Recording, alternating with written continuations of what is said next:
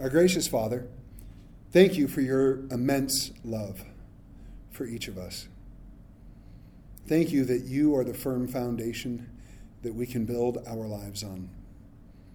That you, Lord, are the rock that can't be moved. And that is why when our lives are built on your love and your truth, we cannot be shaken. You've given us so many great and precious promises. Among my favorite is that there is nothing in all of creation that can separate us from the love of God in Christ. And Lord, I'm so thankful because you know I've tried to separate myself from your love. I'm not the only one. And you keep pulling me back because you love me so much. Maybe even a little more than everybody else, but that's just my delusion. As we look into your word tonight, Father, I pray for your guidance.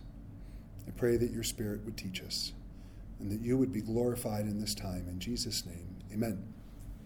Love, could you turn that light on, please? It's dark and I'm old. I can't help it. 2 Kings, chapter number the 6th one.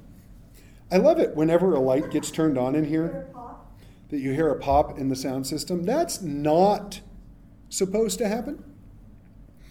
And I have made sure that all the cables in the back are shielded, but still, only so much you can do. Hey, though, I want to give God glory, even though I'm supposed to be teaching right now, and we'll get there in a moment, but this is recorded, and I want to give God glory. This is the first service we've had in the last 2 weeks that we did not have a problem with the sound system. To God be all the glory. I think he's finally led us to figure out all the bugs, and yay. Last week, we spent our time looking at Naaman, the Syrian general who came to Israel to be healed of leprosy, and the work that God did through Elisha, not just to heal the man, but to save him as well. We ended by looking at Gehazi's greed, Gehazi being the servant of Elisha, and the consequences of his greedy actions. This week, we will look at 2 miracles that God did in Elisha's life. The first one, I put this down and then I wrote myself a note, right? The first one, sort of a mundane daily miracle, but no miracle is really mundane. But the point I was getting at is it was just a normal everyday thing. And God answered. Because God cares about everything in our lives. The second one, so much bigger. This teaches us, I think, to keep God as the forefront of our thoughts in every aspect of our lives. So we pick up in chapter 6, and we'll read the first 7 verses. And the sons of the prophet said to Elisha, "See now, the place where we dwell with you is too small for us. Please, let us go to the Jordan, and let every man take a beam from there, and let us make there a place where we may dwell." So he answered, "Go." Then one said, "Please, consent to go with your servants." And he answered, "I will go." So he went with them, and when they came to the Jordan, they cut down trees. But as one was cutting down a tree, the iron axe head fell into the water. And he cried out and said, "Alas, master, for it was borrowed." So the man of God said, "Where did it fall?" And he showed him the place. So he cut off a stick, threw it in there, and he made the iron float. Therefore he said, "Pick it up for yourself." So he reached out his hand and took it. This might not seem like all that big of a deal to us. I've broken tools before. Not that many, because I don't do a lot of stuff that requires the use of tools. But I've broken a tool or two in my time. I remember one time. I shouldn't tell this story. We were living in a mobile home, and the sink went wrong. This was the incident that made it so I am not allowed to work on plumbing. And basically what had happened was, I think it was just the faucet cracked or something. It was old. So I went to the store, and I'm like, "Oh, a faucet's not expensive." And I looked, and well, you take that off, you do this, that. Well, this is easy, right? And the guy I'm buying it, he goes, "Do you have a basin wrench?" And the confused look on my face told him I didn't have one. So he showed me and said, "You need a basin wrench because there's going to be a part you won't be able to get to." Fair enough. So I bought me a basin wrench. Broke the sink. Bent the basin ridge because I was working so diligently. Had nothing to do with anger. Nothing. Ended up calling my wife's uncle, who is a plumber, Uncle Johnny. He came out and he fixed it for us. He laughed when he saw my basin ridge. That story has not a whole lot to do, other than the fact that this guy borrowed an axe and he broke it, right? And for us, well, if you were in the middle of chopping a tree down and you broke your axe, we'd run over to Ace or up to Walmart and you'd buy a new one, or a Tractor Supply, right? But that was not the solution. Now, because of how expensive an axe would have been at that time, and because of their culture, right? And we read about this not long ago, about another one of the prophets who died, but he was in debt, and his sons were about to be sold into slavery, so the miracle of the oil to protect that family. Here, if he couldn't pay this man back that he borrowed the axe from, well, that man could take him as an indentured servant until the debt was paid. So this was, when he goes, alas, master, for it was borrowed there in verse 5, we're like, you broke the axe, big deal, right? No, it was a big deal. But even if it was a small thing, God cares about every aspect of our lives, down to each hair on our head. And that should be very, very comforting for us. Matthew 10, 29 through 31. Are not 2 sparrows sold for a copper coin? And not one of them falls to the ground apart from your Father's will? But the very hairs of your head are all numbered. Do not fear, therefore. You are of more value than many sparrows. And I think, and I know I brought this up a lot lately. I think it just keeps showing up in Scripture because I need to hear it. But so you all have to hear it too. I think that we tend to get stuck in the let's bring the big things to God and let's try to deal with the little things ourselves. Kind of like we treat it like the court system, right? If you got a little problem, you go to a little court. You got a big problem, you go to a bigger court. You got a really big problem, eventually you could take it all the way to the Supreme Court. And then that's not it, right? So if my problem's small, well, I'll just hang on to it. If it's a little bigger, maybe I'll share it with a few people around me. But if it's big enough, then I'll ask God to get involved. He doesn't care. He doesn't care how small or how minute it is. He just loves to hear from his kids. And I'll be very honest, now that my kids are getting older, I much prefer it when they call me, especially John, when he calls me with a small problem. Because when he calls me with a big problem, it tends to cost me money. Us money. But, sometimes he'll call me, he goes, yeah, I just had a question about this book. Great. Dad, my car broke down. Oh! But, there you go. God knows the hair on our heads. There's nothing too big or too small for us to bring to him. Verse 8, now the king of Syria was making war against Israel. And he consulted with his servants, saying, my camp will be in such and such a place. And the man of God sent to the king of Israel, saying, beware that you do not pass this place, for the Syrians are coming down there. The king of Israel sent someone to the place of which the man of God had told him, like a scout, right? And thus he warned him, and he was watchful there, not just once or twice. Therefore the heart of the king of Syria was greatly troubled by this thing, and he called his servants and said to them, will you not show me which of us is for the king of Israel? And one of his servants said, none, my lord, O king, but Elisha, the prophet who is in Israel, tells the king of Israel the words that you speak in your bedroom. So he said, go and see where he is at, that I may send and get him. And it was told him, saying, surely he is in Dothan. Therefore he sent horses and chariots and a great army there, and they came by night and surrounded the city. We're going to stop there for a moment. So the king of Syria has a problem, right? As he seeks to make war against Samaria, that's Israel's northern kingdom, every time he makes a plan, God shows it to Elisha, who then tells the king of Israel. It's so bad that the king of Syria thinks that he has a mole, but it is revealed that it's because of Elisha, and when the king of Assyria asks, it is told him that he's in this city of Dothan. This is fascinating to me. One, we talked about the fact that Elisha was surprised when God didn't speak to him. Because, man, he must have had an amazing prayer life and kind of had his, God antenna up all the time. Right? He was out in the wilderness, he was praying, and God would be like, oh, by the way, the king of Syria is camped over here. You should let the king of Israel know. Okay. So he would send a messenger over there. And every time it was true. Right? And this was just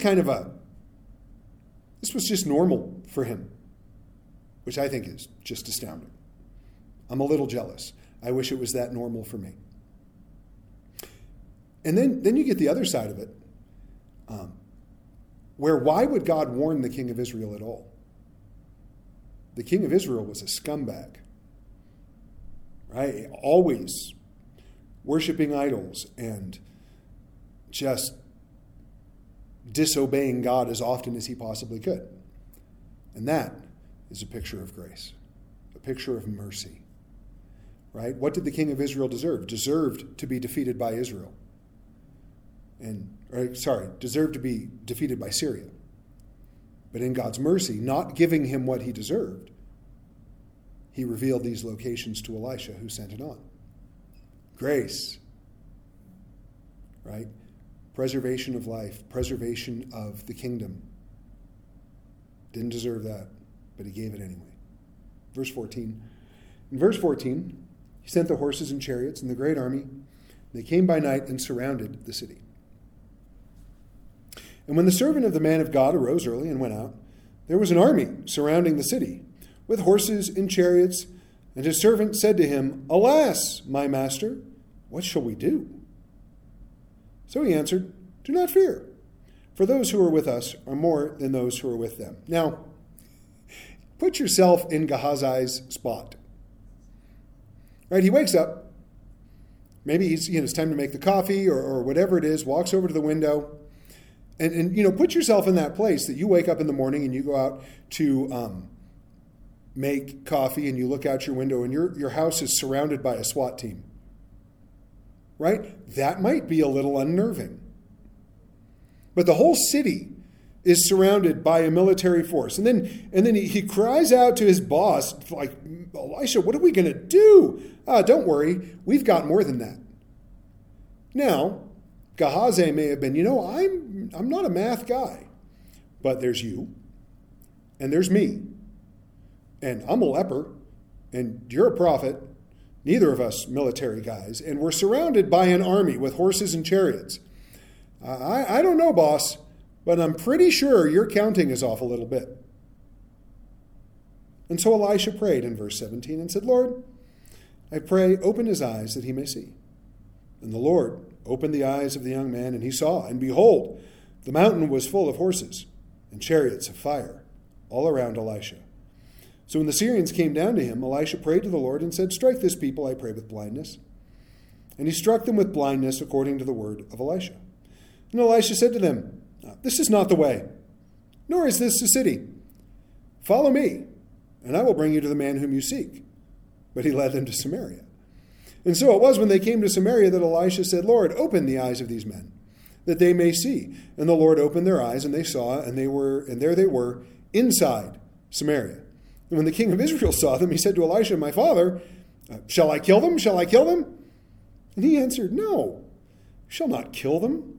Would you kill those whom you have taken captive with your sword and your bow? Set food and water before them, that they may eat and drink and go to their master. Then he prepared a great feast for them. And after they ate and drank, he sent them away, and they went to their master. So the bands of Syrian raiders came no more into the land of Israel. Oh, I love, love, love this. I do not blame Gehazi for his response. Alas, right? This is a phrase of desperation. This is a phrase that you've given up, right? Oh, we're toast. We're done. There's nothing else. It's over. Right? That's the phrase. And there's nothing left to do but die. And then your master says, don't worry about it. We got more than that. And I love that because that remains true for us. Romans 8:37 says, Yet in all these things we are more then conquerors through him who loved us. 1 John 4:4, you are of God, little children, and have overcome them, because he who is in you is greater than he who is in the world. I don't care what we're facing. Those who are with us are much greater than those who are against us. So Elisha prays for Gehazi to gain sight into this. And so he sees what's going on, right? A chariots of fire, an army surrounding them. But they don't attack the Syrians, right? I think this is just to let Gehazi know that there's nothing to worry about. So they come down, and the first thing that popped into my head, right? Elisha says, this is not the way, nor is this the city. I can see Elisha in his nice long robe, waving his hand. These are not the droids you're looking for. It's a Star Wars reference. Right? These are not the droids you're looking for. He can go about his business. Right? Because they come down and he's like, Lord, strike them with blindness. And they're blind. And he says, this isn't the place and I'm not the guy. And the army is like, oh, okay. Well, where should we go? He goes, follow me, I'll take you there. And he takes him to the capital. And they get to the capital. And the king is like, dude. Or he says, my father, but he's like, dude, what should I do? Should I kill him? No. Right? In our law, we don't kill people that we take captive in battle. So he goes, feed him and send him home. So that's what he does. Which boggles my mind, since the king of Israel isn't often one to listen to the instructions of the prophet. It says the end of it was that the Syrian raiders came no more into the land of Israel, right? So in verse 24, this doesn't last long because they come up and siege Samaria, which we'll get to in a moment. But for a time, this ended hostilities or calmed them down. So I mentioned last week that there is a spiritual world or spiritual realm around us that we don't see. We should be aware of it, and I think there are times that we will be more aware of it than others. Paul said in 2 Corinthians 4:18, while we do not look at the things which are seen, but at the things which are not seen. For the things which are seen are temporary, but the things which are not seen are eternal. Paul also wrote in Ephesians 6:12 that we do not wrestle against flesh and blood, but against principalities, against powers, against the rulers of the darkness of this age, against spiritual hosts of wickedness in the heavenly places. I don't know about you, but I forget that one a lot. Anybody else? Man, somebody will make me mad, and I will forget that, you know what? I'm probably not really mad at that person. That there is some kind of spiritual thing going on. And I need to take that into consideration before I, pop my lid. I don't always think about that till later. But it's true. When I hurt my knee last week, Tuesday, you can ask my wife, there's evidence of this in our home. I was very mad. I was so mad. It was something I'd done in pickleball hundreds of times. Why was it that time that I landed wrong? I can't explain it. So what I've been doing over the last week is asking God to show me. Do I need to slow down? Do I need a break from pickleball? I kind of think that's it, but I'm trying not to admit it. What is it? What is it that you want to teach me from this? And maybe it was a spiritual attack, maybe it wasn't, but what I can tell you is why my knee hurts. There's a whole lot more going on. I don't think God allows things or even orchestrates them. For all I know, he flicked my knee out of place because I needed it. I don't know. But what I do want to know is I don't want it to be wasted. I want to learn from it. I want to grow from it. I want to understand that there's more going on than just the physical thing. I think that's good for us to pay attention to. And we have places like Job 1 and 2, where we see things taking place in the spiritual realm that we would never know about if the Holy Spirit didn't reveal it to us in the Word. Then we have places like Daniel 10, right in verses 12 and 13. Do not fear, Daniel, for from the first day that you set your heart to understand and to humble yourself before your God, your words were heard, and I have come because of your words. But the prince of the kingdom of Persia withstood me 21 days. And behold, Michael, one of the chief princes, came to help me, for I had been left alone there with the kings of Persia. With all this going on, what do we do? That scene right there is mind-boggling. I was sharing this with my family the other day. I recently read a book called God Has a Name. Very, very good book by John Mark Comer. And one of the things that he brings up is this passage when he talks about the little g gods that we see throughout the Bible. Because we see a lot of little g gods, don't we? And he said the people were truly afraid of them. Right? I mean, these were bloodthirsty, probably demonically influenced. But they sacrificed their children and they did all kinds of things because they were truly afraid of these entities. He goes, now a lot of times we just dismiss them as a demonic force, and they may well be. He goes, but then you get to Daniel chapter 10, where the prince of the kingdom of Persia withstood the angel that was dispatched to answer Daniel's prayer. So much so that this battle lasted for 3 weeks. And the only way the angel could get away and bring the message to Daniel that he needed to bring to him was that Michael had to come and get involved to deal with what was going on.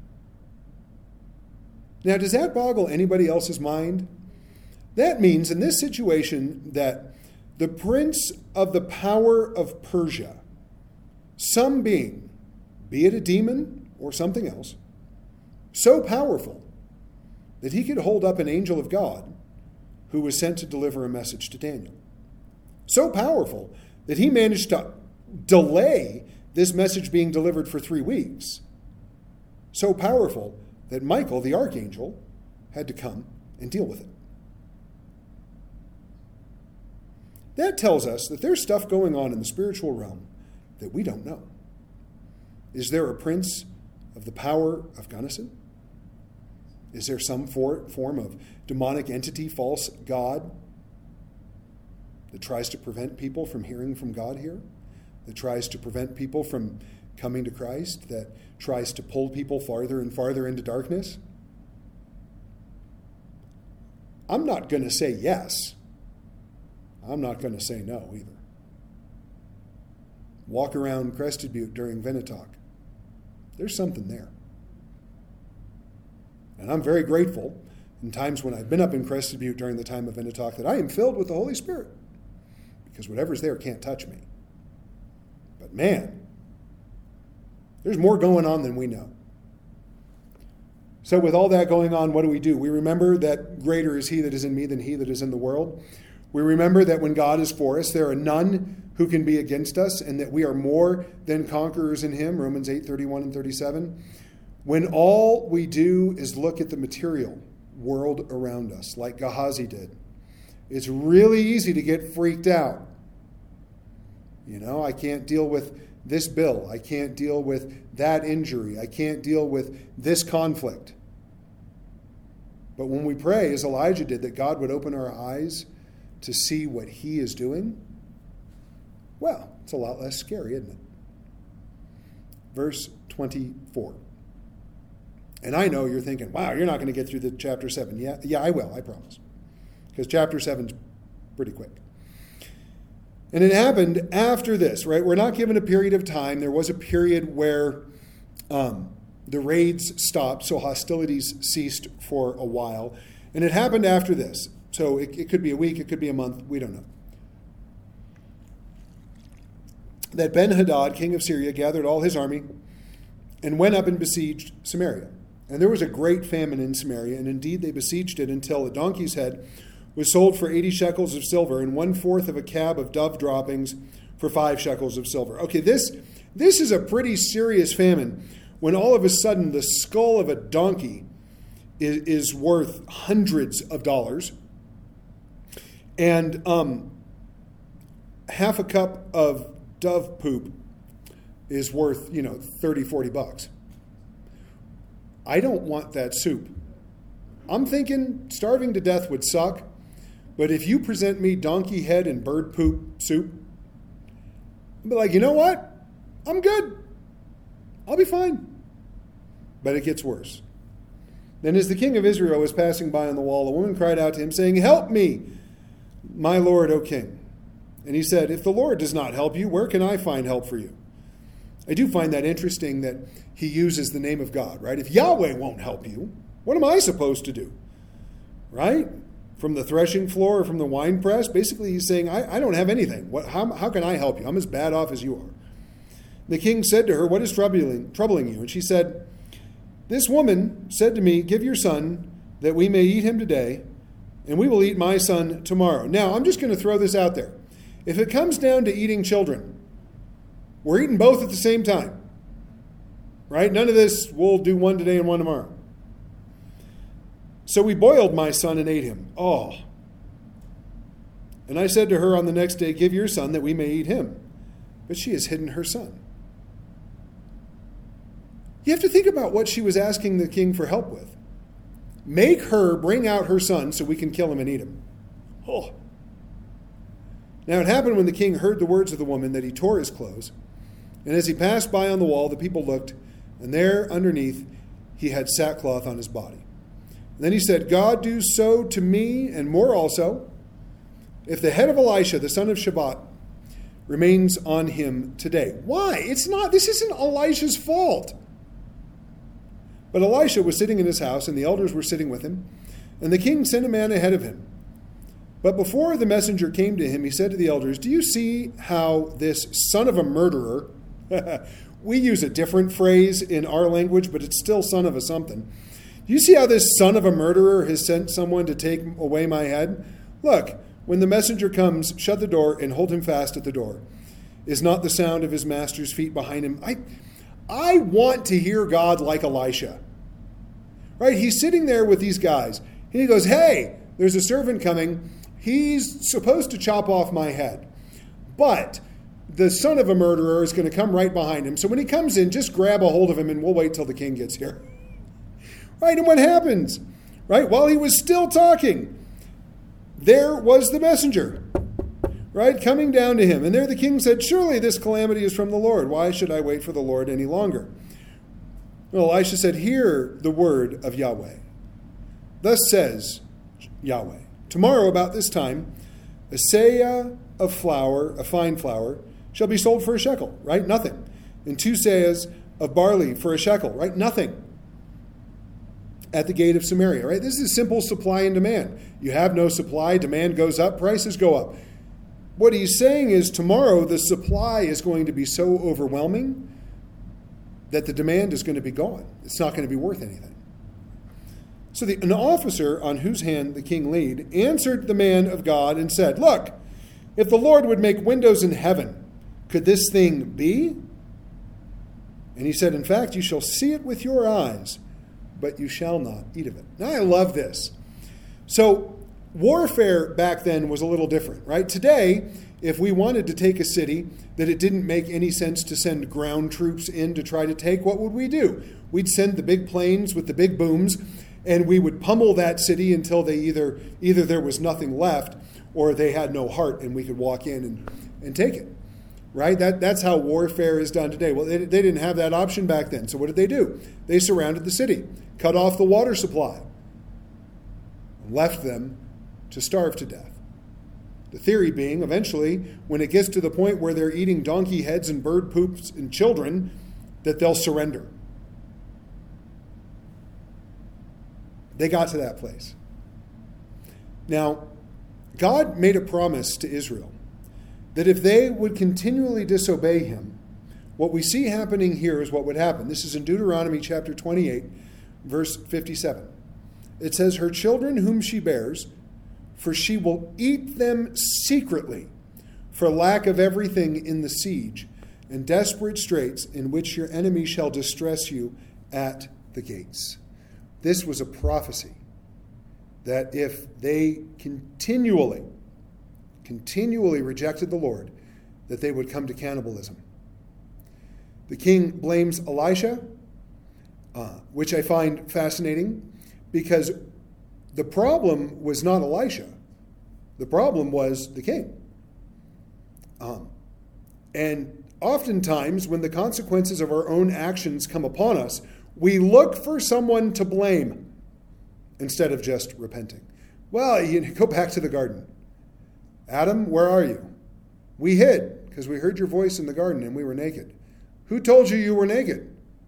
Did you eat of the tree I told you not to eat of? Well, it's the woman you gave me, Lord. No, but just in case you were wondering, you gave me this woman and she gave me the fruit. It wasn't my fault. Eve, what did you do? Well, you don't understand. The snake made me do it, right? The devil made me do it. I wonder, right? They still fell. They still had to be out of the garden. But I wonder what would have happened. Right, we'll never know, but I wonder what would have happened if God said, Adam, what did you do? Father, I'm sorry. I ate the fruit. I know I wasn't supposed to, but I did it. I'm sorry. I wonder if it would have been just a little different. I don't know. Elisha, then, after the king, you're right there, hang on to the servant, the king comes.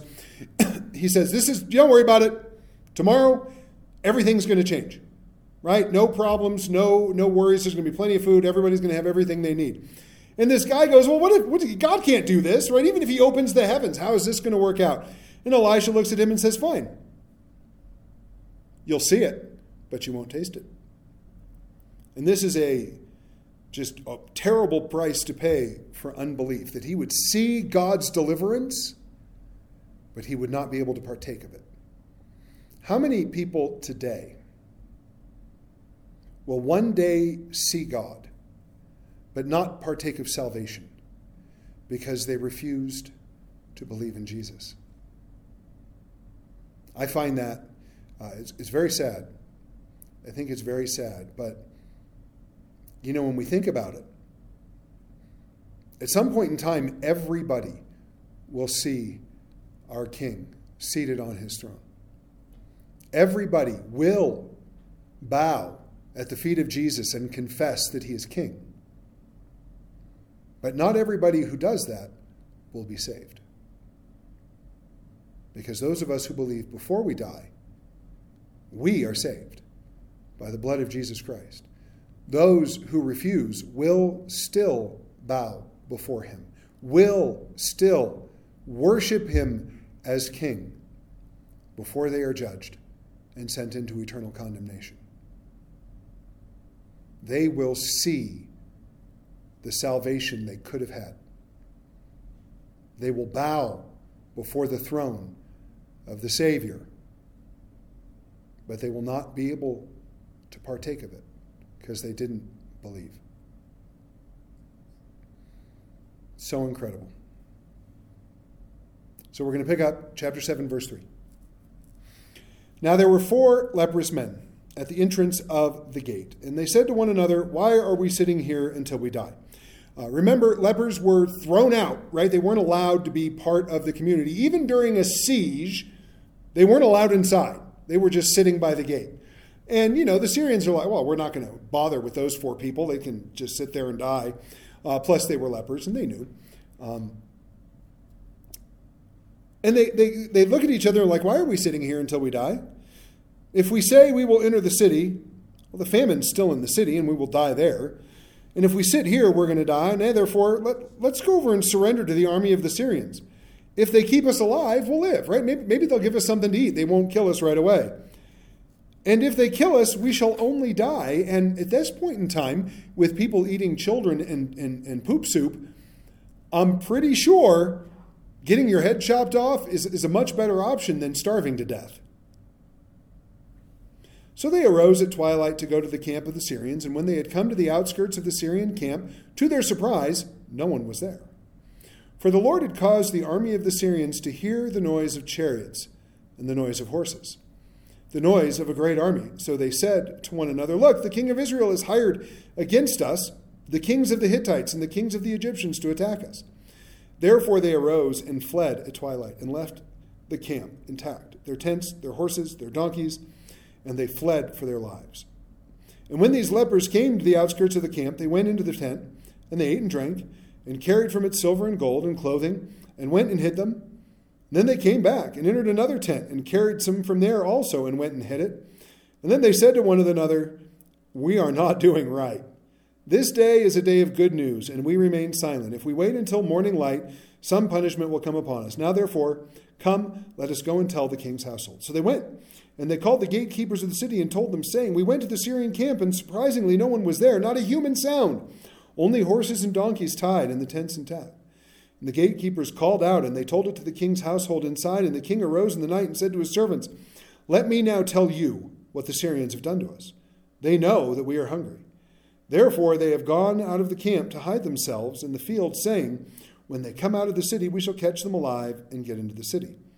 And one of his servants answered and said, please, let several men take 5 of the remaining horses which are left in the city. Look, they may either become like all the multitude of Israel that are left in it, or indeed I say, they may become like all the multitude of Israel left from those who are consumed. So let us send them and see. Right? Here's what it boils down to. Let us go look. Yeah, we may die, but if we stay here, right, like the lepers had said, we're going to die anyway. Therefore they took 2 chariots with horses, and the king sent them in the direction of the Syrian army, saying, go and see. And they went after them to the Jordan, and indeed all the road was full of garments and weapons, such which the Syrians had thrown away in their haste. So the messengers returned and told the king, and the people went out and plundered the tents of the Syrians. So a seah of fine flour was sold for a shekel, and 2 seahs of barley for a shekel, according to the word of the Lord. Now the king had appointed the officer on whose hand he leaned, right, it's the same guy who said this would never happen, to have charge of the gate. But the people trampled him in the gate, and he died, just as the man of God had said, who spoke when the king came down to him. So yes, he saw it, but he didn't touch it. So it happened, just as the man of God had spoken to the king, saying, 2 seahs of barley for a shekel, and a seah of fine flour for a shekel, shall be sold tomorrow about this time in the gate of Samaria, that the officer had answered the man of God and said, now look, if the Lord would make windows in heaven, could such a thing be? And he had said, in fact, you shall see it with your eyes, but you shall not eat of it. And so it happened to him, for the people trampled him in the gate, and he died. I like that the recording of this account really wants us to know that this is the guy. Right? It would have been good enough, right? Just as the Lord said through Elisha, we would have gotten it because we just read it, But he really wants us to know that this guy was the problem. So such a cool scene, right? These lepers are like, we're going to die no matter what happens, so we might as well go look. So they go look, and the camp is empty. They go into the first tent. What do they find? They find food, so they eat. They find water, and they drink. They find gold and clothing, so they take it and they go hide it. Let's go back and check out another tent. They go in another tent. They take more food and more gold, and they go and hide that. And I'm kind of thinking as they're walking back the 3rd time, one of them goes, hey, wait a second, guys. We're going to get some kind of punishment for this. We really should tell everybody else.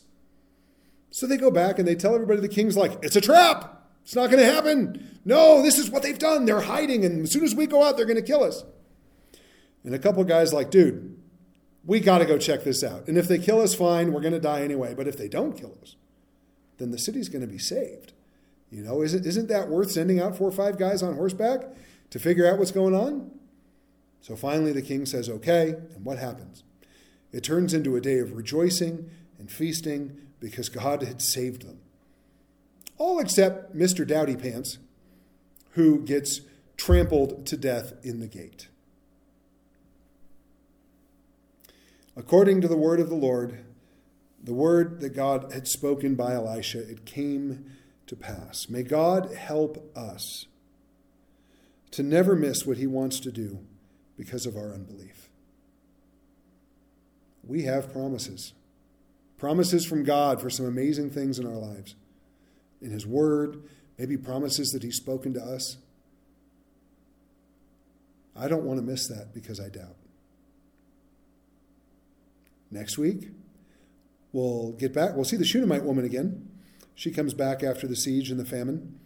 But that's next week. So until then, let's pray. Father, we believe. Please help our unbelief. Help us to never miss the work that you are doing or that you want to do in our lives because of unbelief. Help us, Father, to be aware of the spiritual realm around us, not so that we can be scared, but so that we can rest in your victory. Give us your grace, I ask. Strengthen us according to your Spirit. Guide us according to your word. For Jesus' sake, we ask that you would hear our prayer. Amen.